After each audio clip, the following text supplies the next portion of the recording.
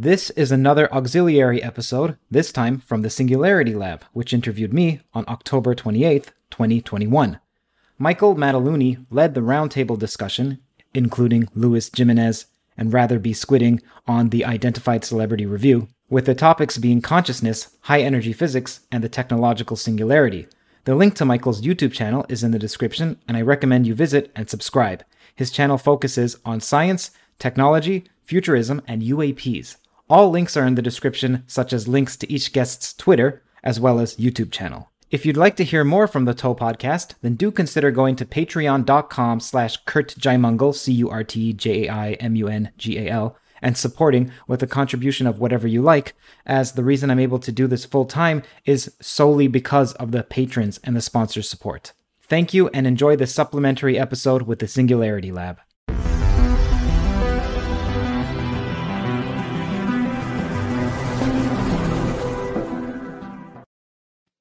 Hello, ladies and gentlemen. Welcome to the Singularity Lab, and we are live. Thank you so much for joining us today. It has been an eventful week, and we're glad you're here for an amazing interview with an amazing person. But before we bring him in, I want to introduce our co-host today, Kristen Mataluni. Kristen, how are you? Great. Okay, great. Rather Be Squidding. Welcome, Rather. Hey, excited to be here. And Luis Jimenez. Welcome, sir. Hello. All right. Super. Well, I don't want to waste any time here. We've got an amazing super chat from John Brusso for Curt Jaimungal, who is joining us today. Curt's an amazing dude, and I really appreciate him coming on the show today. For those of you who don't know Curt, he is a filmmaker and creator and host of Theories of Everything with Curt Jaimungal, where he explores theories of everything, consciousness, free will, and God. While studying mathematical physics at the University of Toronto, he founded the University of Toronto Television, the largest growing show on campus. He began his film career at the age of 26, which focused on his first film on mental health issues. Ladies and gentlemen, welcome Curt Jaimungal. Curt, how are you? I'm glad to be here. It's great to have you. Well, we really appreciate you joining us, and I know that you have been very busy, maybe not getting as much sleep as you would like, and I apologize for that, but I'm thrilled you were able to join us today. Yeah, so excuse me if I'm a bit whiffy. I'm operating on such a modicum of sleep that I just used my Oura ring and checked my heart rate, and it's 100 as a baseline. Ooh, which is extremely high. Oh, okay. I don't know anything about heart rates, but I was. Well, gonna anyway, say, just excuse me. I was going to say though, that does sound like the life of a filmmaker. Well, it's the life of someone running the Theories of Everything podcast. That's for sure. Yeah, it's a lot. I haven't been. Let me ask you this. So John Brusso with a $25 super chat. We're gonna get to some more questions here in a second. But he says, Curt, I love your show. If I may, please interview Brad Voorhees of Sonic Gravity. He is loved by this community. Has a theory of everything he's trying to test with experiments. Is a veteran and has some fantastic insights on mental health. Brad is an amazing dude and an incredible supporter of the show. And yeah, I think he'd make a great interview for you. It's called Sonic Gravity or Sonic what? Boom? Sonic Gravity. Sonic Gravity.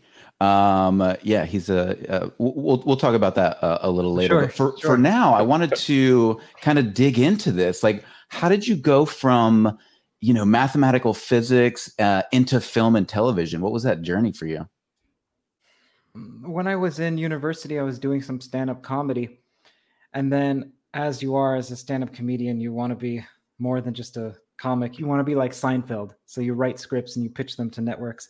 And my scripts were horrible, but I was so egotistical. I didn't think so and thought they were wrong. I should make the script anyway. And I went into filmmaking because of that. And then I didn't ever leave physics and math in the sense that I applied that to my filmmaking. So I've always had that in me. There's this urge to find what's called the theory of everything in physics since I was young. So I decided, why don't I go back to that during this pandemic? I'm extremely pleased with every day that I get to spend on it.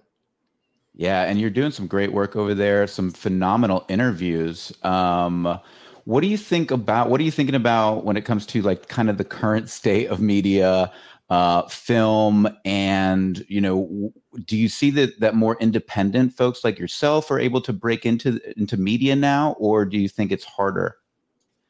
It's a difficult question. Because It's you were able harder to in do it. some ways. I mean, most of your films are independent, right? Yeah, all of them are. It's extremely difficult. I wouldn't advise anyone to do it. It's extreme. Even what you're doing is extremely difficult. All of you. It's not easy. Firstly, it's not easy to have the social skills to talk to someone. It's not easy to put yourself on camera. It's not easy to get 100 subscribers, let alone your first 1,000, let alone double that. And then to have a team of people where you agree to come on at the same time. None of this is easy. It's not. Like, so that's logistics, and then let alone being successful at it. Don't know how people live their lives, because then, well, what do? Do you then just work for a company like Facebook, or You mean Meta? extremely bright? right. Oh, boy. And that's making me. I'm going to be a part of this deleting Facebook. I'm seriously considering it. I don't have many views, so don't ask me about Meta now. We can get Meta, but not about Meta. Probably I'm going to be deleting Facebook soon. Yeah, it's pretty wild. And even like we were just experiencing this via Twitter as well. It's just there can be so many pileups, people misunderstandings, people misconstruing what you're saying, and it's a real challenge in this day and age with social media in general. And each platform has its own issues.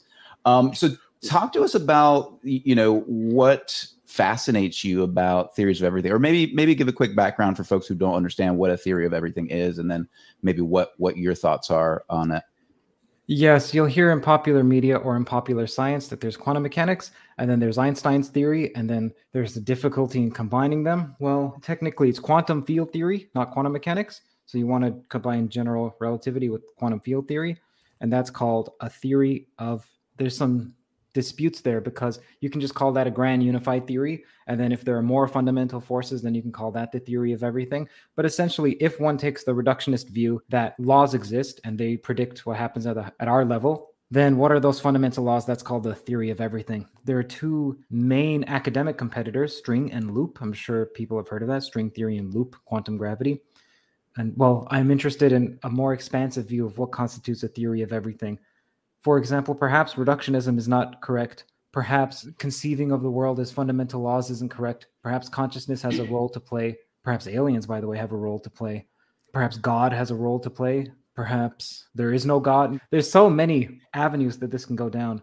I give a word, Weltanschauung, which we can talk about later. So I consider that to be the more psychological version of a theory of everything. Yeah, you brought that up in one of your AMAs. What is it? Weltanschauung. So it literally, Schauung means perspective or vantage point, and Weltan means world. So worldview is actually what it translates to. But the way that I'm using it is an all-encompassing worldview. So for example, do you know who Ian McGilchrist is? Or Jordan Peterson? You know who Jordan Peterson is? I do. Yes. Okay. So if you were to ask Jordan Peterson, why is this pen red? He'd say, because of the Oedipal mother, and he'll have a whole theory that ties into Jungian. He can contextualize virtually any fact. He can slot it in. If you have a worldview, so firstly, most people don't have, I certainly don't have a way of slotting in any fact. Second, I don't see the connections between those facts. Third, I don't have a metaphysic. And fourth, my model of reality doesn't comport with how I act. Now, if you have all four, I'd say you have a Weltanschauung.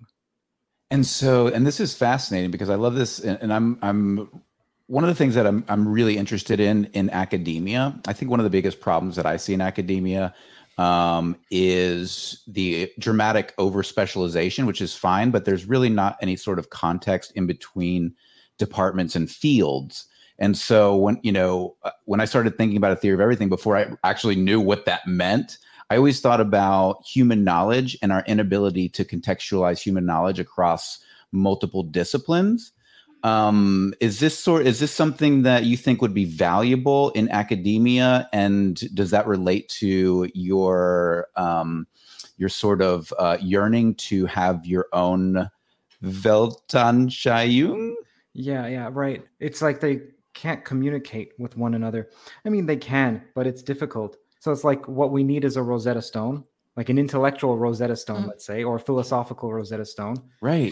The problem is that as soon as one starts constructing one, the time that's spent constructing one, the fields would have moved and you would need to incorporate more. So it's one of the reasons why I don't think it's a terrible idea to be a jack of all trades and a master of none. it's one of the reasons I emphasize exploring so much on the channel. Peregrinations or escapades, like just walking about. The reason why I do that is because for me to get caught up in the weeds, I wouldn't then be able to see the... Right now, I'm lucky enough that I can explore some field, and then it's getting quicker and quicker. The amount of time that it takes for me to grasp a new field is getting smaller and smaller because I'm exploring at a high level. I'm getting an overview. And you don't see this. Most people don't see this when they, perhaps Michael, when you watch the channel, like it looks like I'm persnickety and punctilious to like the nth degree. And there's a reason for that. I believe that when you're precise, that breeds truth, or more specifically, it shows what's false. So there's a reason why I do that on air, but off air, it's much more exploratory. Perhaps what I'm doing is creating my own unconscious Rosetta Stone. And at some point, maybe I'll make it explicit. I'm wondering, I love hearing you talk about this. I'm wondering if this is something that can be resolved by an AI in the future, right? So now we specifically have very good narrow AI. We're not at AGI, but there's a potential for us to get to super AI. And I wonder if that would be the Rosetta Stone, or if that would be the place to try to attempt to create that sort of Rosetta Stone. A super AI as in artificial general intelligence, or what? Artificial super intelligence. Yeah, I don't know. Maybe it sounds well. If there's something that's extremely intelligent, I don't see why it can't create a Rosetta Stone. You make such a good I just point don't know about if it's possible. Right. I mean, you make such a good point about how the fields are constantly evolving. So for a human to do it, it seems a nearly impossible task. But perhaps with good AI, that it would be something that is a potential future with a for Neuralink, us. maybe. Yeah, well, it's all possible. Anytime someone says, could it be so-and-so? Yes, it could be. Almost anything is possible. Yeah. Well, yeah, go ahead. Well, I was going to say, do you think that this actually, there is a theory of everything? Do you think that's within our capability to understand? I kind of think about things like, it kind of seems like if you look at the universe and the metaphysics of everything, you either have to accept that something, lasted forever, or that something existed for all eternity, both of which seem kind of incomprehensible to me. So I'm just curious, do you think that we can actually understand a theory of everything if there is one? It's 42, rather. It's 42. Yeah. But okay. Well, who knows, man? Fair enough. Well, like there are great reasons. There's some reasons to believe we can't. Now, some people think, I'm sure you've heard of Gödel's incompleteness theorems. One of them may apply to physics. Some people argue that. I don't see why it does, but it doesn't matter. We're making some progress, or we hope we're making some progress. And are there any scientists you think are on the right path, or like in your opinion, from what you've studied? Do you think that? I mean, what are you finding with the people you interview? Do you think? I mean, it's so hard, right? Because you have so many different perspectives, people coming at this from different angles. It's so difficult to like. Yeah. Okay. Does anyone here play video games? I do. Not much. Okay, so the standard open world Ubisoft game now, where you climb a tower and then you unlock some part of the map. Okay, that's what it feels like studying toes, except that the map is so vast that what I unlock, I don't see the next tower. So I'm unlocking perimeters around where the tower is, but I don't see the connection between them because, well, there's no map button. Yeah, there's no map button essentially. So, well, it's just extremely difficult. I'm in I see vague connections. I just can't articulate them. And so in order for me to compare, I need to see the connections. Right. Good. If you are able to, unlock all the secrets of a particular field, like, physics or religion, and just one, what would you have a preference? Which one would you choose? Ooh. That's a great question, man.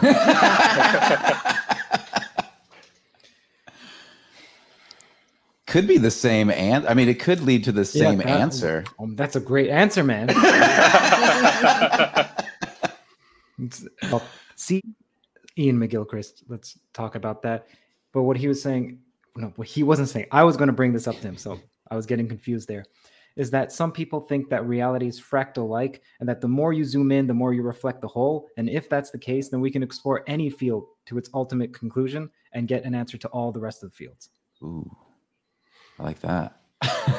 So that's one reason why someone who is traditionally religious, let's say in the Catholic Church, just a straw man, if the straw man of the Catholic Church, or let's say the Westboro Baptist Church, they'd be like, why are you studying mathematics? Well, Cantor believes studying mathematics is studying the mind of God, that if you study any phenomenon seriously, God in some sense can be synonymous with reality. So if you're studying any part of reality, you're studying God. To the fractal level. And so maybe understanding the microcosm, you can understand the macro. Yeah. It might be circular, and that you realize that what was micro was macro from one perspective, and vice versa. I don't know. I'm just speculating. Well, I know, but it's interesting. And like, I always think about, like, you have these huge particle colliders, right? It's like, it's so funny because you think of you think of the search for in physics, and then you're going either we use mathematics and we try to understand the theoretical, or we just smash atoms together. Like, those are the two options. And it's like, it's really interesting because when you are smashing those out, it's like we are constantly trying to get to the root, like the God particle. And every time we get a little closer, it just looks like it just fractals again. And it's like, can we understand the macro by understanding the micro, when it seems like trying to catch smoke? This is a question about reality. And I would say science makes no claims about reality. Technically, science is a method. And so technically a scientist shouldn't say that so-and-so is real. They should be an instrumentalist and say, what happens when I do this? This is the outcome. So when you're saying that we're trying to get closer and we can't, you're implying that there's a reality behind this. And by the way, I happen to agree there's a reality behind this, though there may not be, but I happen to agree. By the way, about particle smashing, it may not be that that's the physics future, because people like Carlo Rovelli would say with quantum gravity, there are experiments we can conduct right now that don't involve particles smashing into one another, keeping a particle in a superposition and then seeing if it's influenced by a gravitational field. And that seems to be doable within a year or 2 years. In the foreseeable future, it's doable, and it doesn't involve an accelerator. The future of physics may not be creating larger and larger accelerators, may just be a relic of the past. Wow. Maybe we'll see. It's the easy method. Right. Smash. Well, people are smash. kind of coming at it from the other angle now, like a constructor theorem and Wolfram, like being able to try to create physics from the ground up. Do you have any hope for things like those? Well, constructor theory, I haven't had a chance to look into. I'm excited to read about it because it deals with information theory, and I don't know much about that. So I'm looking forward to that. As for Wolfram's theory, you happen to like Wolfram's theory, but don't take me liking it as an endorsement of it reflecting reality. What is Wolfram's theory? I'm not familiar with that. Wolfram's theory would say that what exists is just space, or something that's like space, and you can think of them as points in a generalization of a graph. So a graph is what you think of as a node. Anytime you've seen the internet and you see points and then lines between them, that's a graph. Then you can have a directed graph. Then you can have a so a directed graph is arrows on those graphs. It's actually most of mathematics is extremely simple once you understand it. It gets jargony and it sounds complicated. And then as soon as you understand it, you just see that it's obvious from one perspective. Either way, so some generalization of a graph with rules of updating it. So for example, what if the universe starts with, okay, I don't know if I can do this, but let's say we have a ball and then we have, I can't do it. Were you about to do magic for us, Curt? He was about to create the universe. I felt like it. There's a $5 super chat question here from Brian McDonald. Hi, Curt and SLO and UCR crew. Question in Theory of Everything Journey. Have you found a theory which quantifies consciousness as a force which can be measured? Not as a force, but quantifying consciousness is what the integrated information theory does by Tononi. So you can look that up. I believe he calls it PHI. PHI. Making a note of that. Aaron Desario asked with a $50 super chat. Thank you so much, Aaron. Love to Curt. Oh, sorry. Sorry to interrupt. I just want to quickly add to that before I forget. Anesthetologists. I can't pronounce that word. People who anesthetize. Wait a second. There's a word you can't pronounce. I don't believe this, Curt. Right. Anesthesiologists, however you say it. Okay. They quantify consciousness all the time. There's a coma scale. So how unconscious are you to conscious? And you need to It seems obvious because when you go to the hospital, you want to assess someone's level of, I was going to say cognition, but it's consciousness. Right. How conscious they are. Aaron asks, love to Curt. So amazing what's happened in the last year and so much more to come. What does your Rosetta Stone hint is going on with the woo part of UFOs? I'm frustrated that it seems that the fucking New Agers were right all along. Aaron. I guess the question is, do you see consciousness as being a hypothesis we should pursue when it comes to UFOs? When people say that there's a connection between UFOs and consciousness, I get the feeling that what they mean is fairly elementary. They mean that UFOs can influence our consciousness, and that perhaps meditating or some altered states of consciousness can communicate with them. I think it may be more complex than that. It may be, I gave this analogy somewhere. It may be that, like, we look at slugs right now in the physical world as shambling and inefficient, and we're adept. We have fingers and we can create. It may be that aliens look at us like that in the realm of consciousness. So we look at slugs like that in the realm of spatial dimension, and aliens may look at us, if one can make an analogy here between dimensions and say that consciousness has dimensions to it, then maybe it's that we're not adroit and they are, and they look at us as these imprecise little weaklings. Maybe they dislike us. I don't know. I don't think they have scorn. I think they do, actually. I think they would. What we have, I imagine, will be a subset of what they have. So whatever we have, they would have. Right. So we don't have the ability to consciously communicate with a slug. But maybe it's potential that they could. I don't know. I mean, this is a rabbit hole. We could. Yeah, I see what you're saying. Okay. Yeah. Great. Well, I guess I love that. I love that analogy of the slug, and I guess kind of my question is: when you make that analogy, do you kind of picture us like a slug in a astral plane, something kind of completely orthogonal to it, or what do you think about the possibility that maybe it's like there's a quantumly entangled networks in our brains, and that they're somehow manipulating known physics to achieve a result like their known physics we're seeing, or our known physics. I don't think so. I think they are operating on, when I say new physics, I think I was excoriated by some people in the comments because it's strange. You can't say new physics. It's presumptuous to think that we have the physics. It just means that our model is incomplete and they have a more complete model. And that's what I mean when I say new physics. By the way, that Aaron person mentioned, he demonstrated some quality that I don't think, man, the UFO community, a large test is going to come. So let's imagine the UFO phenomenon proves to be real in some manner. Proves to be real, or at least, I don't like the word proof, but you understand. Yeah. I don't think the UFO community is going to get any credit for being the augurs of this. I don't think augurs get credit.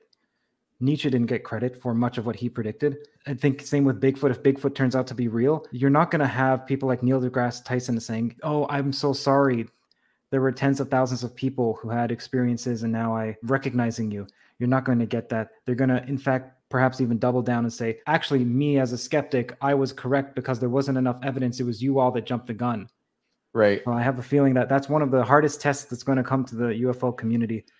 You're not going to get the credit, and they're going to continue to be sneering and contumelious and supercilious, and it's not going to be the warm welcome that we tend to think. So I got to give it to you're basically saying that we're Jodie Foster in Contact. I never watched the movie. Yes, sure. Basically, Jodie Foster makes the discovery of this signal that Earth is getting from an extraterrestrial intelligence, and she's been the one who's been sort of advocating for this through SETI. And then, of course, as this turns out to be true, this new paradigm. The Neil deGrasse Tyson of the science world comes in and is like, whoop, I got this. Thank you very much. And picks up the torch and sort of says science was here and we've been here all along. And I predict that. Yeah. Sam Harris, I thought, did a good job recently when he changed his mind about UFOs, and he said that I need to apologize to every experiencer I've ever made fun of. I saw him on the Lex program referencing that he had someone contact him and tell him that these were real phenomenon. That's all. I didn't hear the. That's exactly what I heard too. Yeah, and then he went on to say some other things, and he's gone radio silent on that since I think that was like 6 months ago, and he's gone radio silent. Here's Sonic Gravity. This is the dude we were telling you about earlier. He says, I peed my pants when you said Rosetta Stone. I think the Rosetta Stone is that we exist as energy on the surface of a black hole, a 2D hologram encoding a 3D universe. When you have the physical model, everything fits perfectly. I'm losing it. Okay, cool. I need to look into that. I'll send you some links to his stuff. You'll really enjoy it. Okay. Man, great conversation. Again, really appreciate you being here, Curt. It's fantastic. Yeah, no problem. I wonder, are you inundated? Like, do you get people giving you theories of everything that they want you to research all the time? Profusely. Yeah, Is that why you're up all night? I actually welcome it. No. I welcome it. I even have a special email address dedicated to people who would like to send me their theory of everything.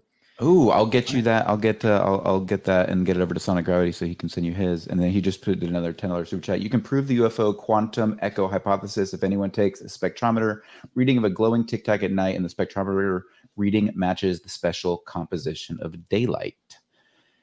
Interesting. The spectral composition. Oh, right. All right. Fantastic. So one of the things that you study is high energy physics. You have a particular interest in high energy physics. Can you share what that is? Yeah. What the general public thinks of as theoretical physics is high energy physics. Okay. Theoretical physics is much larger than that, but because there's condensed matter physics and so on. But what you think of as particles accelerating and so on, that's high energy physics. And when one says one wants to unify gravity with quantum mechanics, you have to have high energy physics. Why? Because... Hear that sound? That's the sweet sound of success with Shopify. Shopify is the all-encompassing commerce platform that's with you from the first flicker of an idea to the moment you realize you're running a global enterprise. Whether it's handcrafted jewelry or high-tech gadgets, Shopify supports you at every point of sale, both online and in person. They streamline the process with the internet's best converting checkout, making it 36% more effective than other leading platforms. There's also something called Shopify Magic, your AI-powered assistant that's like an all-star team member working tirelessly behind the scenes. What I find fascinating about Shopify is how it scales with your ambition. No matter how big you want to grow, Shopify gives you everything you need to take control and take your business to the next level. Join the ranks of businesses in 175 countries that have made Shopify the backbone of their commerce. Shopify, by the way, powers 10% of all e-commerce in the United States, including huge names like Allbirds, Rothy's, and Brooklinen. If you ever need help, their award-winning support is like having a mentor that's just a click away. Now, are you ready to start your own success story? Sign up for a $1 per month trial period at shopify.com/theories, all lowercase. Go to shopify.com/theories now to grow your business no matter what stage you're in. Shopify.com/theories. Razor blades are like diving boards. The longer the board, the more the wobble, the more the wobble, the more nicks, cuts, scrapes. A bad shave isn't a blade problem, it's an extension problem. Henson is a family-owned aerospace parts manufacturer that's made parts for the International Space Station and the Mars rover. Now they're bringing that precision engineering to your shaving experience. By using aerospace-grade CNC machines, Henson makes razors that extend less than the thickness of a human hair. The razor also has built-in channels that evacuates hair and cream, which make clogging virtually impossible. Henson Shaving wants to produce the best razors, not the best razor business, so that means no plastics, no subscriptions, no proprietary blades, and no planned obsolescence. It's also extremely affordable. The Henson razor works with the standard dual-edge blades that give you that old-school shave with the benefits of this new-school tech. It's time to say no to subscriptions and yes to a razor that'll last you a lifetime. Visit hensonshaving.com/everything. If you use that code, you'll get 2 years worth of blades for free. Just make sure to add them to the cart. Plus 100 free blades when you head to hensonshaving.com/everything and use the code everything. at the low energy limit, it's been achieved already. There's linearized gravity. Most people don't know that. They just parrot what they've heard on Quantum Magazine and many other places, that general relativity and quantum mechanics are incompatible and so on. You can combine them in a low energy limit. As for the high energy, that's where there are divergences and many other issues that it's not clear if it's that we need a whole shift in how we think about it, or if it's just some mathematical sophistication that we need. Like we're simply not clever enough, but yeah, it's not clear. Right. I think you launched your show, and maybe that you weren't even intending to launch your show, but you did an interview for your film. I believe it was, I can't remember which one. I don't want to mistake this one. Yeah, you interviewed Noam Chomsky. Which film was that for? Better Left Unsaid. Better Left Unsaid, right. And what was kind of having a conversation with him, because you were really looking into, and I know like you've made this point before that you're not anti-left or anti-right. You were just looking at the radical left in this particular documentary or film, I should say. What was his interpretation of that? Like, what did you walk away from that conversation with? Firstly, that was, wow, man, to speak to Chomsky. And I've now spoken to Chomsky a couple times, and I can email him and he responds. I never thought that. That's amazing. If you're in academia, even if you're not in cognitive science or linguistics, it's a household name. Even people who didn't go to university know Chomsky. So that was even people who don't know who he is have heard his name. Yeah. So I emailed him. He said yes. And much like I am now, I was nervous. I'm still nervous in case it doesn't come across. It never goes away, huh? Man, I would have died to see your stand-up comedy if you're nervous for us. Well, I'm also just nervous because my heart is racing because of the sleep. Well, I thought for a second there I made you nervous, so I was blushing. But it's just you're not getting enough sleep. Well, I still love to see your stand up though. I definitely had a fear of going on stage. I didn't do I don't know if you know Mitch Hedberg. He put on sunglasses so he can see the audience. Oh my God, I love Mitch Hedberg. I know Mitch Hedberg was a wonderful, wonderful, wonderful comedian, man. Yeah. Well, I would shake my leg right on stage and so absolutely nervous. I was horrible anyway. You wouldn't want to see it, Louis, unless you want to have something to make fun of me about. It wasn't a pleasant experience. Yeah, either way. So I spoke to Chomsky and he was late by a few hours. And I remember telling my friend who was in that video too, saying like, okay, we're going to go home. If he comes now, we weren't sure which time zone he was. So I don't think he was late, but he didn't specify the time zone. And he ended up showing up. And then we were just, I said, Peter, he was far away. Peter, come, Chomsky's on. Came, sir. So it's the first video on the channel, the Theories of Everything channel. But there were other interviews on that channel that I just removed. They were horrible. Even that interview is horrible, but it went viral, so I kept it. Well, it can't be horrible if it went viral, Curt. Well, that's what goes viral, man. Oh no! I mean, agree. Look at these Jordan Peterson lobster heads talking to Chomsky. You see, I take that as a compliment and run. It's called an alt-light. Oh my gosh, that's hilarious. Well, yeah, no, we've learned in the last few days the internet it's got no chill. Yeah. There's no chill button on the internet. No, there is no chill button, that's for sure. So what did you anything specific you walked away with after that interview? Yeah, that the left apparently can do no wrong in Chomsky's eyes. Really? Anything that is wrong is with the right. Because he just defines the left as that which is good, something like that. And it seems like anyone who's on a political side tends to do that. Right. You kind of put blinders on. Go ahead, Rather. Well, Rather's chomping at the bit. He's like, I want to ask Curt a question. Well, I love Noam Chomsky and like the linguistic history there. I think is amazing, and it kind of reminds me of the movie Arrival and their take on alien languages, and that just kind of blew my mind. And I guess I was kind of wondering, like, when you talk to people like Noam Chomsky, do you bring up the UFO topic much, or aliens, or kind of how do you? I did twice. So I asked him about alien languages. Now, someone who did a better job was Brian Keating, and if people want, they can search Brian Keating's interview with Chomsky talking about alien languages. I was more interested in, I don't recall now, but it was regarding alien languages as well. whether or not they're real, whether or not they would. I don't recall specifically, but I spoke to him about that a couple times. Do you think they'd be similar to our languages, or do you think they'd be completely different? No, I don't know. I can see it both ways. Yeah, it's a hard question. Yeah, tough, man. So, Curt, what do you think about alien languages? Yeah. Could you translate? They use a W. Are W's pronounced Listen, how as are we able V's? to hear you? It says that you're muted. Oh, that's because we're on the same mic system, right? We're in the same room. Okay. Well, it's funny though, because in Star Wars, this was really interesting, and it's sort of why everybody freaked out about The Last Jedi. But in Star Wars, there's no written history. There's no. It is as if the Empire almost erases the history as it's being made.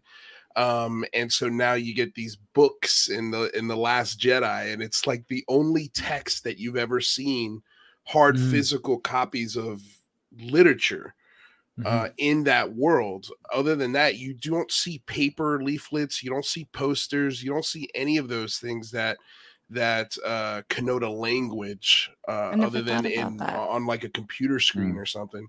So I don't even know if, is consciousness a language? Could it be?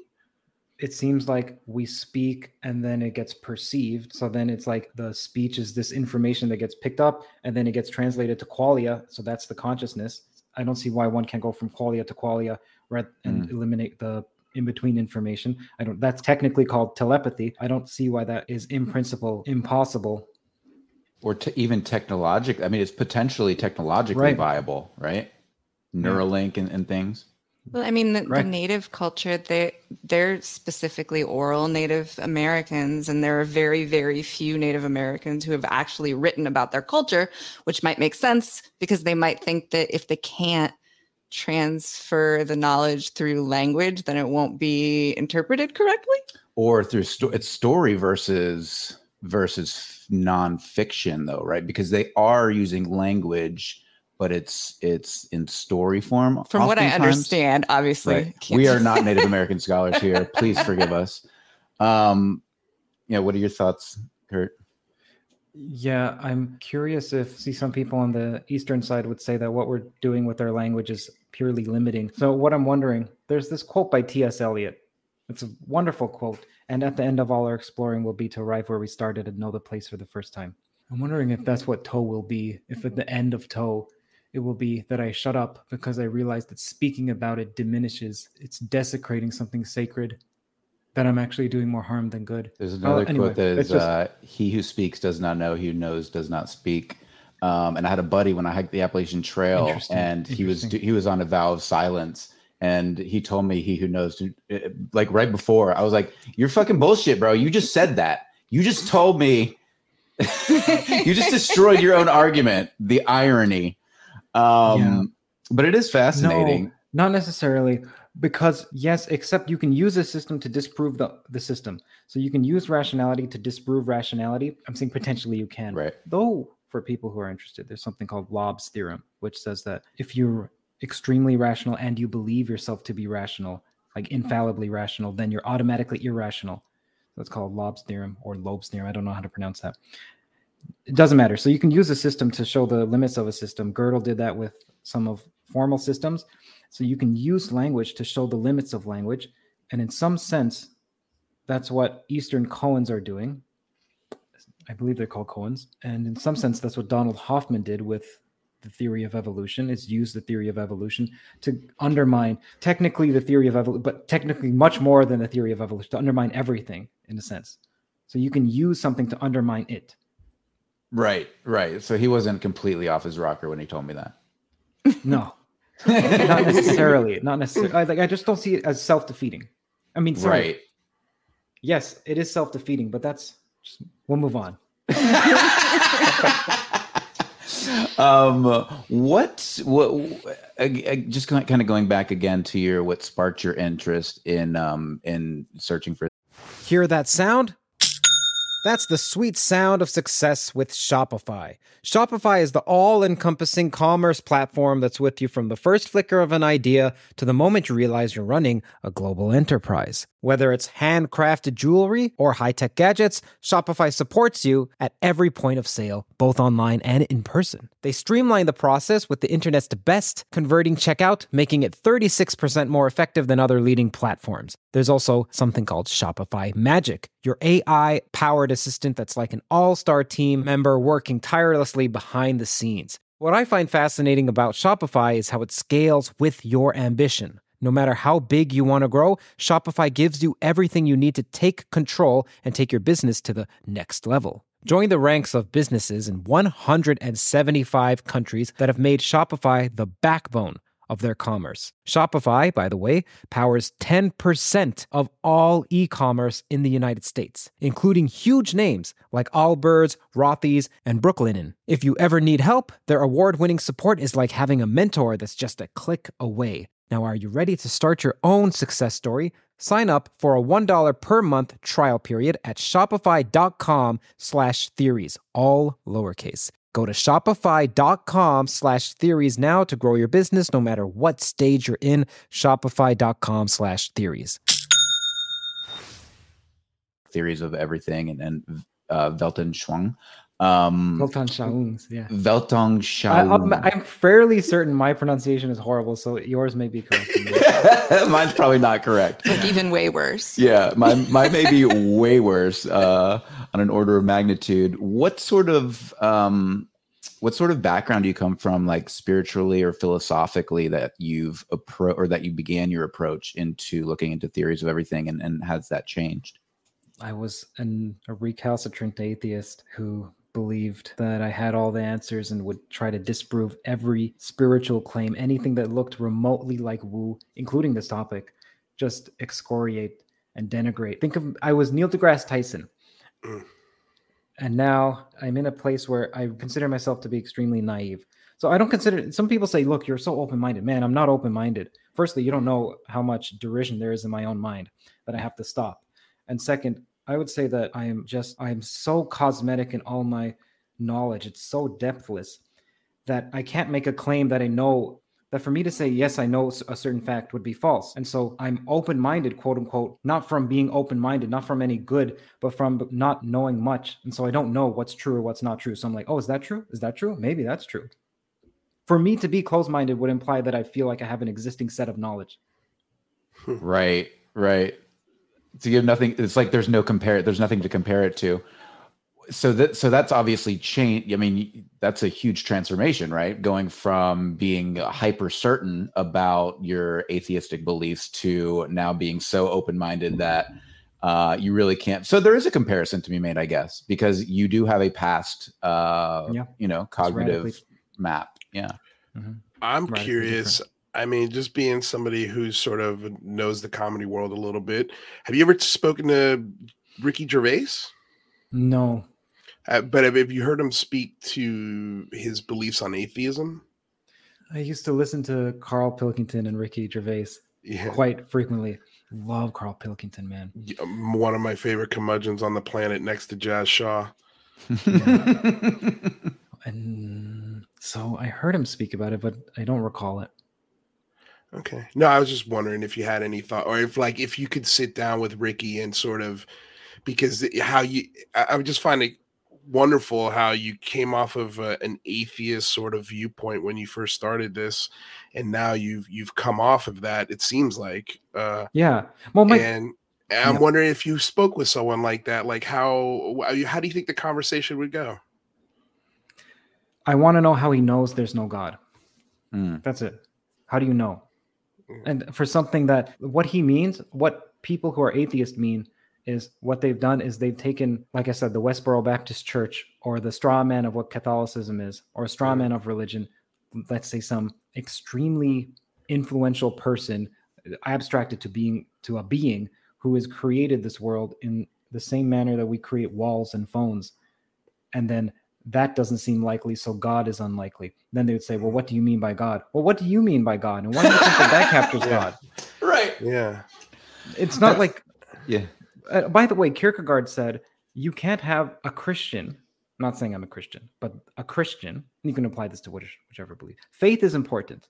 So you actually can't know whether or not there's a God in order for you to be a true Christian, because you have to jump and not know whether that's there. If you say, I know there's a God, then you're not a true Christian, because you have to jump and say, I don't know, but I'm going to believe anyway. Right. Because it's a matter of faith. Yeah, well, I'm more of an agnostic, but I think one of the beautiful things I thought Ricky explained sort of his belief system was, well, what happens after you die? Where do you go? And he's like, well, it's probably the same place that you were before you were born. You don't remember what was going on before you were born. It was black. It was nothing. You didn't exist. And then you come into life. And then I think the exact same thing happens when you pass. You go right back to that spot. And I was like, oh, God, I agree with that. And I hate it because I feel like, for me, at least anyway, God is in the details of the things that you do. For me. What do you mean by that? In other words, like how you live your life, the little things, how just the everyday being, your decisions that you make, the choices you make. So let me put on my Ricky hat. Yeah, Ricky, go for it. Okay, so then Ricky may say, well, why are you calling that God? Why not just those are the actions you take? Why are you synonymizing actions with God or beliefs? Well, it's like the idea of I love the saying, there's no such thing as an atheist in a foxhole, because I believe when you're staring death in the face, I don't care who you are, I think you're going to start praying to something. And I think that's just an innate human thing that you automatically go to. And so, when I say in the details, I mean, like, even the little things, how you wash the dishes, how there's God in that. There is God in every single movement that you make. And whether it's not so much that I believe it's something that controls me as opposed to something that I'm living. Great. Yeah. So, yeah. I mean, that would be my answer to that. Yeah. God as a process rather than a noun, or sorry, God rather than a thing, God as a process. Right. Now, what I would say to Ricky about that is that he said it's like what you were like before you were born. So firstly, I would say, so let's say you're a scientist. Okay, let's say you consider yourself to be a rationalist, that is. Then what evidence is there that there's any other consciousness except your own? Okay, so then I would be interested to hear his answer to that. He would just have to make appeals to it's like so-and-so. Yeah, but you're assuming what you're trying to prove. Okay, right. So then you technically should be a solipsist if you're a true rationalist. Descartes is like, I think, therefore I am, not you. It doesn't have anything to do with you. Right. Okay, so now you have solipsism. Okay, so now that you have solipsism, you have no evidence of what it's like. You have no evidence that death occurs because you have no evidence that there are consciousnesses outside of your own that have ceased, because nothing else, you can't ascribe consciousness to it. So you can't even say that there exists something that died. So you don't even know of what it means to die. You don't have a concept of death, of the ceasing of your consciousness. That's what I would say to him. Yeah, you ever heard the idea of a quantum immortality, which is kind of like that? Maybe we do live forever. We just don't realize it, right? Yeah. I have if I could do a quick plug, I have a podcast on that with this lady, Mathuna, who has a channel on physics called Looking Glass Universe. They're quick, short animations of physics. And I did an interview with her on that. She doesn't like quantum immortality, though I don't see how, if one believes in the many worlds interpretation, which she does, at least she likes it and she finds it to be the most plausible, how one can't believe in quantum immortality. Though as I say this right now, I forgot the argument of how it goes. So I don't remember exactly how one goes from many worlds to quantum immortality. I think it's kind of like, many worlds. There's, at every point where you could die, there'd be a branch of a many worlds where you don't die and one where you do die. And presumably, maybe we're just living on that trail that you continue to live on. Yeah. It reminds me, you brought up religion earlier, or actually Lou brought up Gervais and atheism, and you were making the idea, or you're constructing the idea that in a religion, people automatically go, oh, well, I don't believe in God because I don't believe in a man in the sky, and your religion teaches that God is a man in the sky. And we were actually just discussing this the other day in one of the logical fallacies that were brought up. It's called the fallacy, and it's assuming you are correct in your interpretation because something within a particular argument is false. And so now you've deemed that entire argument false just because there's a fallacy in that argument. Interesting. Yeah. I love this shit. What are your thoughts? Thank you for accommodating for the 1 hour earlier. Oh, yeah. Hey, the beautiful thing about this show is we're not CNN or ABC, man. You know, you have many people to coordinate this with, and I appreciate that all of you said yes, unless you all live in the same place. No, we don't. No, I'm in California. Kristen and Mike are in Florida. Rather's in Washington. But thank you for hosting me, and thank you for switching it up at the last moment. Yeah, no problem at all. Thanks for being here, talking to us. For this conversation, anything. I was like 4 a.m, no problem. Yeah, anytime, man. I've got to ask you about this because this show is called the Singularity Lab, and it's very much about futurism. It's very much about breaking tech and this sort of thing. But we're also fascinated by consciousness and all of these sorts of topics. But one of the things that I wanted to ask you about is, have you done any thinking about the technological singularity, or this idea of a technological singularity, where life is transformed in a way that is completely unpredictable by technological growth? Do you see this as a real possibility, or do you think it's sort of fashioned out of theoretical futurism and just kind of a fun idea? It seems like we're already at the stage where life is unpredictable because of our technology, and life was unpredictable before. By the way, did we talk about Meta? Yes, I'm leaving Facebook. Right. We talked about Meta. Yes, Meta. Yes. Okay. Okay. Well, are you referring to the Meta? Because that's where he wants to go. He wants to move us towards the metaverse. Zuckerberg. Are you referring to the simulation hypothesis? No. Well, so no. But I am interested in your take on the simulation hypothesis as well. But I was more asking about the technological singularity. If you think that is something we should actually be considering in, kind of like transhumanism. I see. Yeah. When I was younger, I was obsessed with the singularity. Oh, were you? Yeah, I loved Ray Kurzweil. I still do. I just don't research him, but I would love to speak with the man if I. Yeah, he's still alive. I think he's like 75 or something. Hear that sound? That's the sweet sound of success with Shopify. Shopify is the all-encompassing commerce platform that's with you from the first flicker of an idea to the moment you realize you're running a global enterprise. Whether it's handcrafted jewelry or high-tech gadgets, Shopify supports you at every point of sale, both online and in person. They streamline the process with the internet's best converting checkout, making it 36% more effective than other leading platforms. There's also something called Shopify Magic, your AI-powered assistant that's like an all-star team member working tirelessly behind the scenes. What I find fascinating about Shopify is how it scales with your ambition. No matter how big you want to grow, Shopify gives you everything you need to take control and take your business to the next level. Join the ranks of businesses in 175 countries that have made Shopify the backbone of their commerce. Shopify, by the way, powers 10% of all e-commerce in the United States, including huge names like Allbirds, Rothy's, and Brooklinen. If you ever need help, their award-winning support is like having a mentor that's just a click away. Now, are you ready to start your own success story? Sign up for a $1 per month trial period at shopify.com/theories, all lowercase. Go to shopify.com/theories now to grow your business no matter what stage you're in. Shopify.com/theories. To live till the singularity. What do you think of his argument? So there's two. I'm not sure if we disembroil these two. That there's mind uploading, and then there's the singularity. So usually those are intertwined. I'm unsure if you're referring to mind uploading at all. So are you? Or no? I wasn't necessarily, but I'm also curious about your thoughts. Okay, so I don't have many thoughts on mind uploading, other than it's not to me obvious that it's possible. Just because it would have to be much more complicated than you mimic each neuron.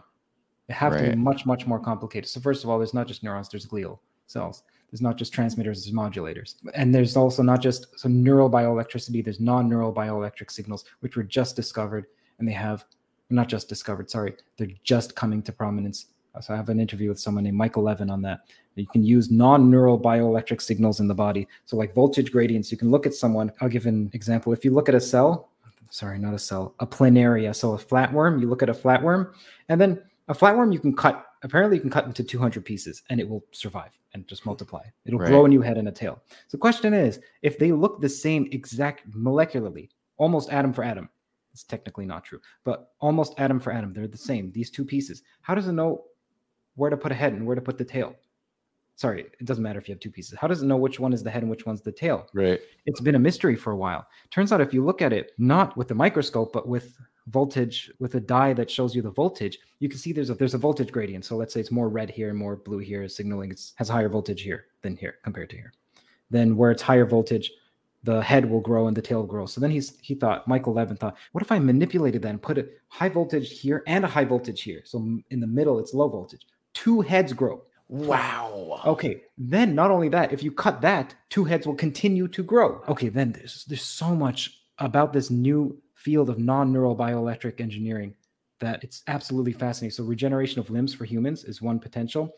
Cancer cells. So if you look at an organism electrically, it's technically with voltage, but let's say electrically, before there's a cancerous cell, there's a spot, an isolated spot of aberrant voltage, let's say. So it looks green, but that's before there's been some cell degradation. And he thought, well, okay, so what if I took healthy cells and it created that same spot? He created cancer. Okay, what if I take a cancerous cell? I look at it with the gradient and I see that that's there. So what if I take a cancerous cell and I just reverse the gradient so it looks normal? No cancer develops. So there may be a way of detecting cancer early. All of this is to say, for neurons, there's neural bioelectric activity, and we thought that this was all there was for quite some time. Well, it seems like there's non-neural bioelectric activity, and who knows what else there is. Maybe there's 10 other systems. So whatever it is, if for mind uploading, if it's just mimicking the brain, it doesn't seem like it may not be that you can just mimic. I don't know. In other words, it's complicated. Right. But it's fascinating because this idea that you can manipulate these with these other systems, it's interesting because maybe you don't need a mind upload. Maybe we could actually create immortality within our biological selves. Yeah. Yeah. Rather, I thought, well, you got something, or are you just excited? Yeah, both really. But I mean, I've always kind of thought that too. When you talk about, biological systems versus mechanical systems, the biological systems seem to be much more resilient, reliable, and just much more superior. So I kind of wonder, as technology progresses, maybe bioengineering is going to kind of supplant the technology engineering. And tying this back into aliens, the topic of the show, maybe that's kind of what some of these things are advanced bioengineered things, and technology as we know it might be kind of a dead end. Curious to hear what your thoughts on that are. Hey, Curt, do you think these craft are organisms themselves? I don't know. Maybe. I don't think so. It doesn't seem like that to me, but it could be. Yeah, no, it's interesting. Red Panda Koala wants to know, after his dive into UFOs, what does Curt think is going on with UFOs? What are they? Why are they here? Any theories? Because is this a topic you've recently got into, right? It's not something you've been into for a while, right? No, just the past few months or so. I think about almost a year ago, I interviewed Jeremy Corbell. And that was because I spoke to a friend who said that there is something to this UFO topic. And I thought, well, let me look at the videos that he was sending me. Let me just give him the benefit of the doubt. And what's the word when you entertain someone? I think it's just entertain. Let me entertain them. Oh. Humor them. Let me humor them. Humor them. Yes. Yes. Right. Let me humor them. So I watched that, and then I was thinking, wow, there's probably something here. Or not probably. There seems to be something here. Who knows? Then I thought, I'm a filmmaker. Let me interview Jeremy Corbell. And he said yes, somehow. And then I was, that's interesting. So then I spoke to Kevin Knuth, because he was into physics, and I'm extremely into physics. So I did that, and it just kept seeming like there's more and more to this. And it still seems like that this Red Panda Koala, who, by the way, has a wonderful documentary on Tom DeLonge. I learned almost everything about Tom DeLonge from that. He's asking, what do I think of UFOs? I make an analogy that it's much like I thought that I was looking at a painting, and then what it was someone started shuffling me through the Louvre, and there's tens of thousands of paintings, and someone's like, well, what did you think And well, I don't know, man. I just see some patterns. I can't recall a single image. I saw recognize paint. the rectangular generally,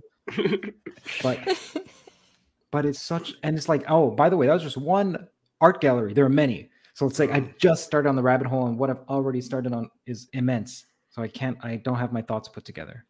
Yeah. I mean, sometimes I get heat because I'm so agnostic about this issue, because I don't know. And then, people who are like, well, I'm experienced, or I know. And I'm like, I hear you and I respect you, but I don't know. That's okay, right? That should be okay. And I'm not purposefully being equivocal for some reason to pretend that I'm open-minded. I just don't know. Like I mentioned, I'm a fool in so many respects. I do think that if I was to take a rock and throw it at a UFO, provided the UFO would allow it, that it would make a sound, it would hit it. So I think it's something physical. I don't think it's lens flares.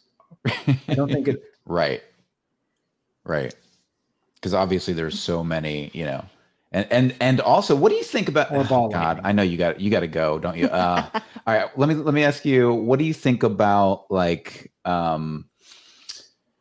what do you think about what people are capable of under? Like, I'm trying to formulate this question. So we live in a world where it's nearly impossible to know the truth about anything, right? Because you have, you have deep fakes, you have so much bias in every form of media. Do you think that's do you think that's a problem? Like, we're facing an existential crisis in humanity because, even in our historical past, even if we were wrong, we could still all at least believe the same things or be on the same page even. Do you think there's a sort of existential crisis happening with humanity in that nobody trusts anything or anyone? It's a great question. I don't know. I don't think that the mistrust would be because of deepfakes, because it doesn't sound like there's any political discourse where the primary question is this video real or not, except when it comes to the UFO topic. And even when it comes to the UFO topic, it's not like you need to go as far as deep fakes in order to fake a video. You could have done that 5 years ago with After Effects. Right. Or with some, like a string in some object and just shoot it from far away. We do seem more and more mistrustful. Yeah. It's going in a weird direction, man, for another show. I don't know.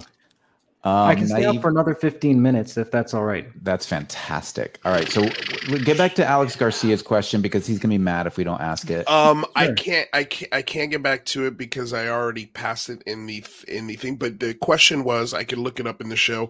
What do you think of reincarnation? There are children that remember past lives. Yeah, I don't know what to make of that.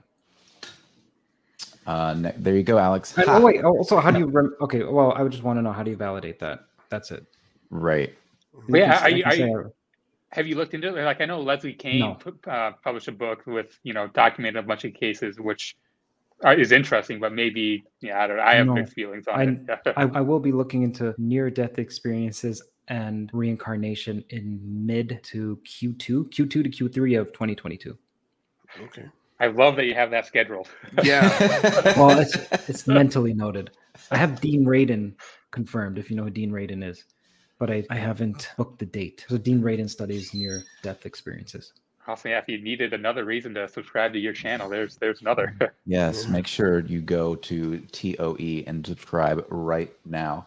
Naive Essence says, $4.99 donation, do you believe the discovery of life in the universe via JWST or Perseverance will open up the possibility to the scientific community of UAP visiting?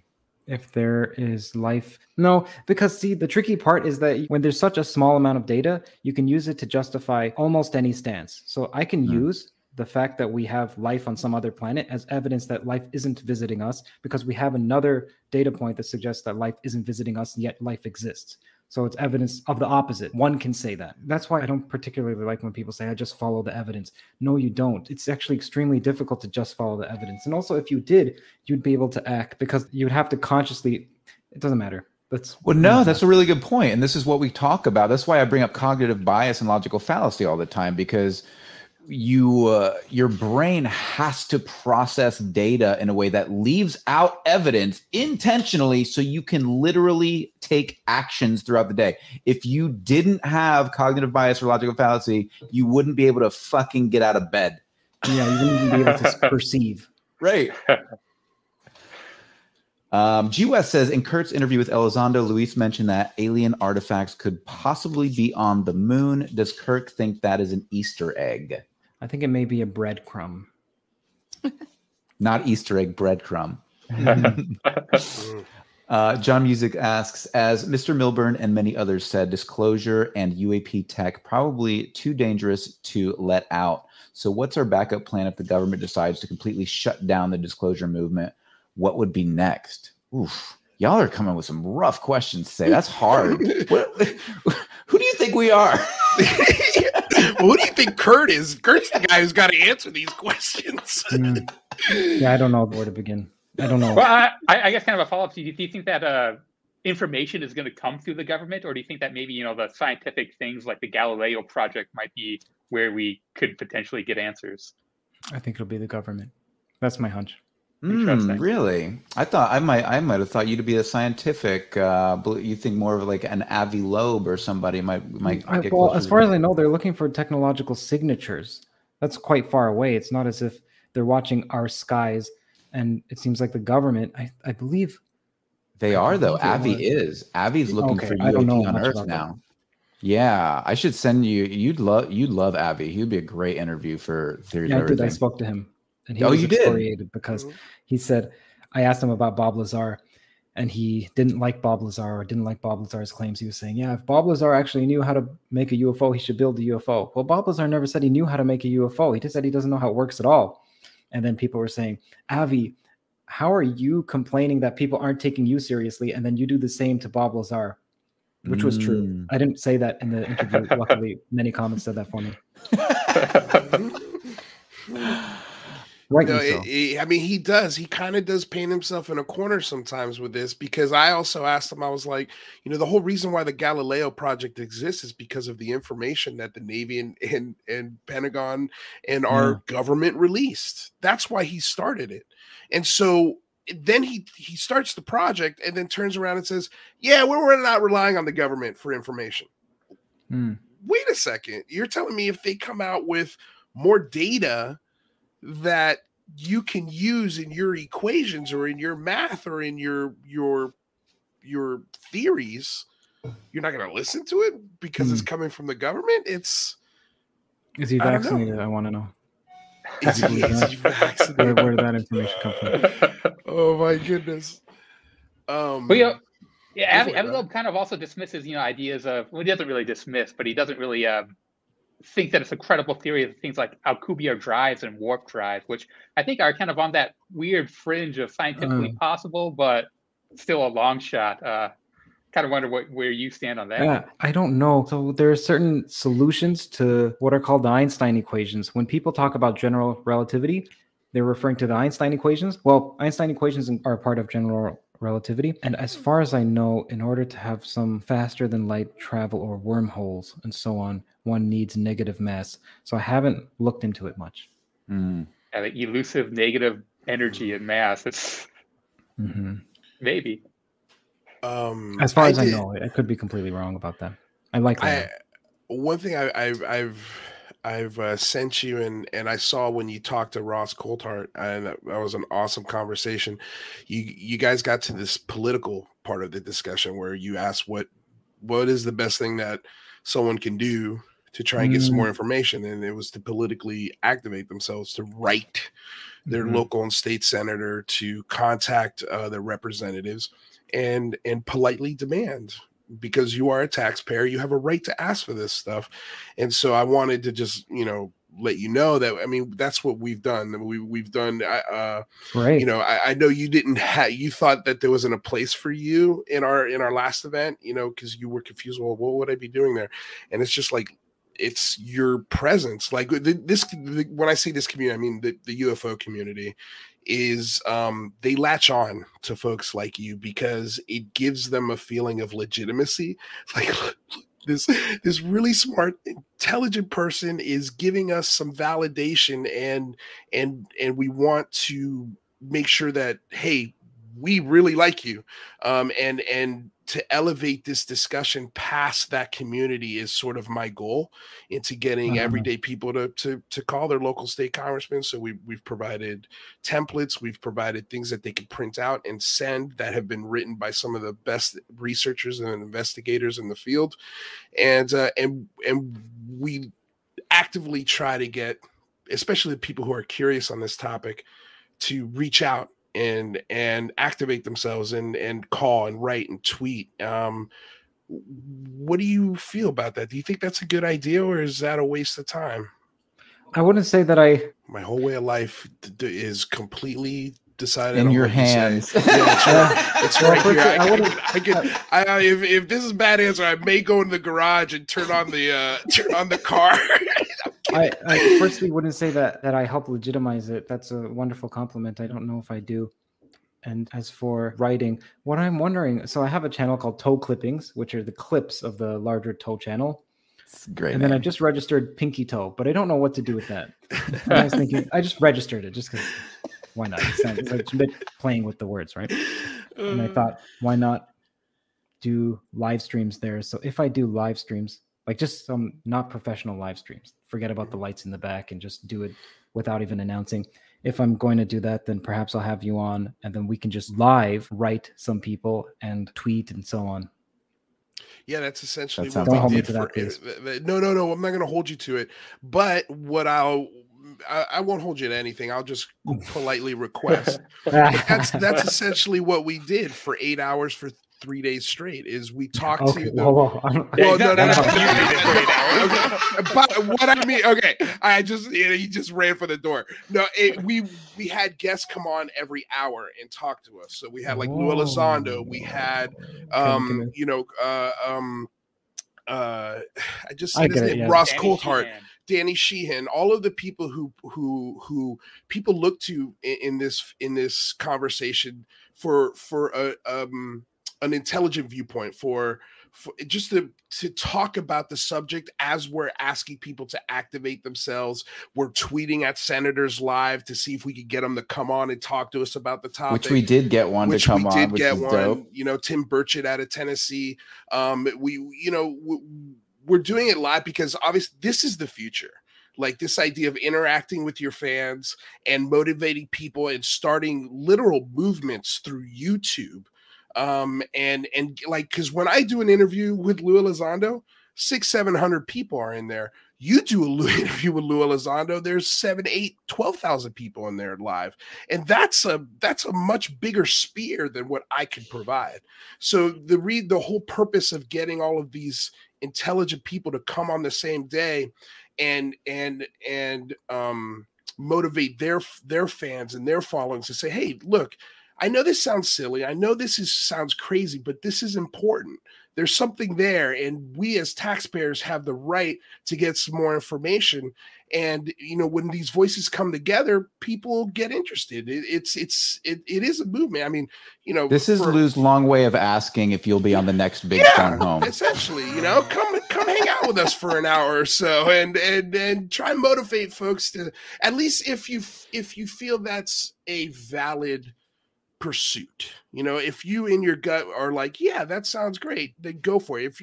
I don't want to be pressuring anybody in anything. I want you to actually want to do it. But again, you've just gone through the Louvre in a split second, and there's more information you need. So I'm willing to wait and let you take your time to go through all the galleries and sort of come to a determination on whether or not this is valid.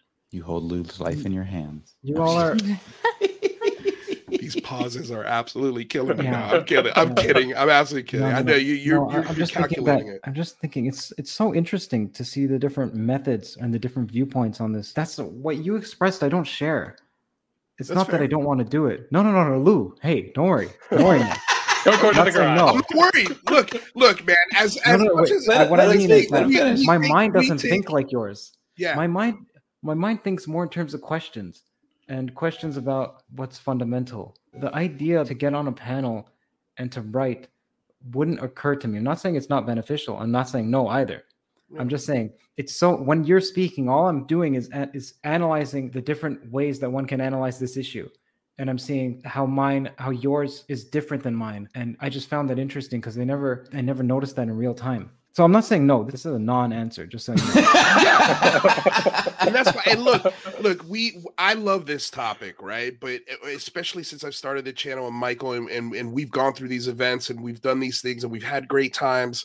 And it's a gathering. It's almost like a music festival. It's almost like Live Aid, right? Like we're doing this for a cause. We're bringing in all of these cool names and all of these cool people to talk about a topic that's a little weird, but at the same time, hopefully motivate folks to actually take a step and not only requesting stuff from their senators and local congressmen, but you could take this formula and apply it to whatever you feel is important to you.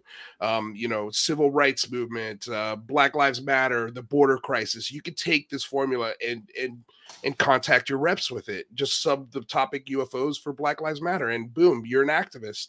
It's just showing people how to engage the government, their government, because I think that's an important thing that people have lost the art of doing.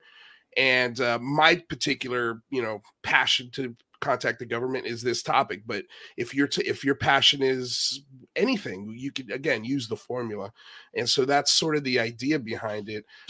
But with that said, if this turns out tomorrow to be military tech and very explainable, mundane, down-to-earth things, I'm okay with that. I'm not gonna my life doesn't end. I'm an actor. I live out here in Los Angeles. There's other things we could do. And even if it does turn out to be US tech, holy cow, that's still really interesting to talk about and dive into and try to figure out, oh my God, how did humans get to this? What's the process? There's a lot to unpack there. But either way, I guess that's how I feel about it. Lou, send me the email again if you don't mind. If I not at all said no before or I didn't respond, I apologize. No, I think it was email. I know you do, and I think it was kind of what you just did now, where you're just like, let me postulate this. I don't know. Like, I understand how you could say to yourself, yeah, I don't know how I fit in this. And that's cool. It's less that I'm thinking about my role. I don't think about my role at all. To even say that to me sounds presumptuous that I may even have a role. I just think in terms of, I like mysteries and I'm trying to solve a puzzle and I like playing with ideas. And it's just interesting to me to see how someone else thinks. I found that extremely interesting. I always find it interesting how Luis thinks. Yeah, it's bizarre. Yeah, it's out there. Let me tell you. Curt, you've been such a gentleman with your time. Thank you so much. I know you got to get out of here, and I know you have some sleep to get. So hopefully I can get some sleep. I don't know if you know, but I have SAD lamps here, so seasonal affective disorder. Not that I have that. It's just they're bright, so they're great for the podcast. And so anytime, that's one of the reasons, if anyone is watching. Sorry to cut you off, Michael. No, go ahead. Explain this quickly. Yeah. If I seemed extremely eccentrically silly and at a loss for words, it's because I got so little sleep and I was so frustrated. I think I emailed you. I don't know if I angrily emailed you or what. I didn't mean to be, but I was frustrated at myself. So absolutely frustrated that I couldn't sleep. It's so horrible. It's a horrible, horrible feeling, man, to be so agitated. And what I took was CBD oil, plenty of it. I took melatonin, magnesium, and B6 all hours before I was supposed to sleep in order to ensure that I could rest for today. 3 podcasts I had today. Had to cancel one of them. The other one's the worst podcast I've ever done, I'm sure. But anyway, I wanted to make sure that when I end somewhat early because these keep me up. Right. Mm. Yeah. Right. Well, can you please tell people again, thank you so much. And it wasn't an angry email, and I didn't take any offense to it. I was like, dude, I'm sorry if I expressed frustration. It was frustration at myself. No, yeah, not at all. What you should do is put on Ross Coulthart's audiobook of In Plain Sight and just go to sleep with that melodic ringing endorsement, heartthrob, in your ear. It's delicious to fall asleep to. Curt, where can people find you if they want to check out your podcast?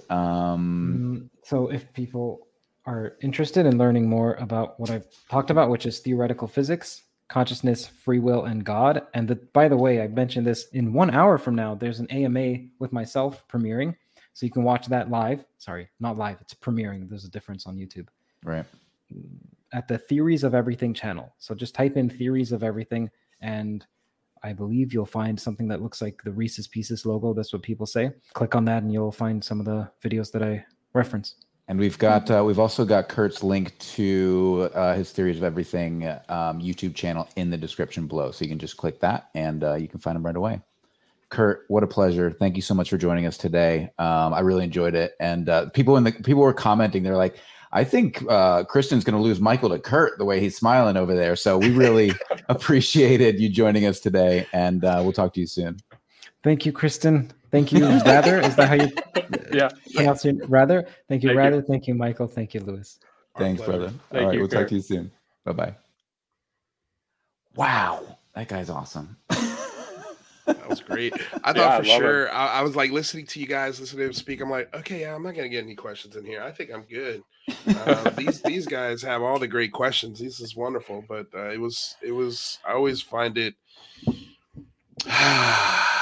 insanely intimidating when someone with that high of an IQ and is that smart. I mean, he really thinks about everything that he's about to say, and I'm in awe of that. It's almost like a supercomputer. It's like, wow, what is this possible? Like, hold please, computing. Yeah, I know, and the equation that he comes out with every time is like, wow, that's wonderful. It's wonderful. Yeah, the thoughtful, intelligent, measured responses. It's the complete opposite of us. Absolutely, complete opposite. It's no wonder why he has 100,000 followers, and between me and Michael, we've got about 7. I mean, that's insane. It's so cool, man, and it's no wonder why he's got the following that he has, and why people love to hear him speak. I'm sure he's super hard on himself. I'd love to see his scripts because I'm sure they're not as bad as he thinks. And I bet if he wanted to write a script today and get into a couple executives' offices, he probably could. It wouldn't be a problem for him because he's got the bona fides, man. And you never know where stuff leads. Like when I launched my first podcast in 2014, called Kick-Ass Dad, that was like, I was horrified and I was terrified to do that, but I did it. And then something happened from that. And then that led me to try to figure out how to, start my own business online. And then I learned Facebook advertising. And here I am, 10 years later or 7 years later with a market, a boutique marketing agency that I run out of my home. And I get to do fun stuff like this at night. And it's like, and who knows who else and now I can text Avi Loeb and say hello. It's like, you don't know what's down there. Curt Jaimungal to join your stupid call-a-thon. I was like, Lou, this is a really long pitch, bro. Like, I was going to text you. I was about to text you. I was like, dude, get to the fucking point. Yeah. It really seemed like he was just thinking of a diplomatic way to say no for about 30 seconds. It's okay to say no. But, I was like, how do you... I guess I need to come up with an elevator pitch for the big phone home. What can I say? Right, you need the 15-second version. I need the 15-second version. But yeah, I mean, again, but I'm sure he doesn't mean this, and it's probably crazy for him to even hear, but it's intimidating talking to someone like sometimes I'm like, oh man, how am I going to articulate myself where this makes sense? And this is probably why I've never actually sold a film or a movie ever in my life, because I can't get the pitch right. The podcast is now finished. If you'd like to support conversations like this, then do consider going to patreon.com/CurtJaimungal. That is Curt Jaimungal. It's support from the patrons and from the sponsors that allow me to do this full time. Every dollar helps tremendously. Thank you.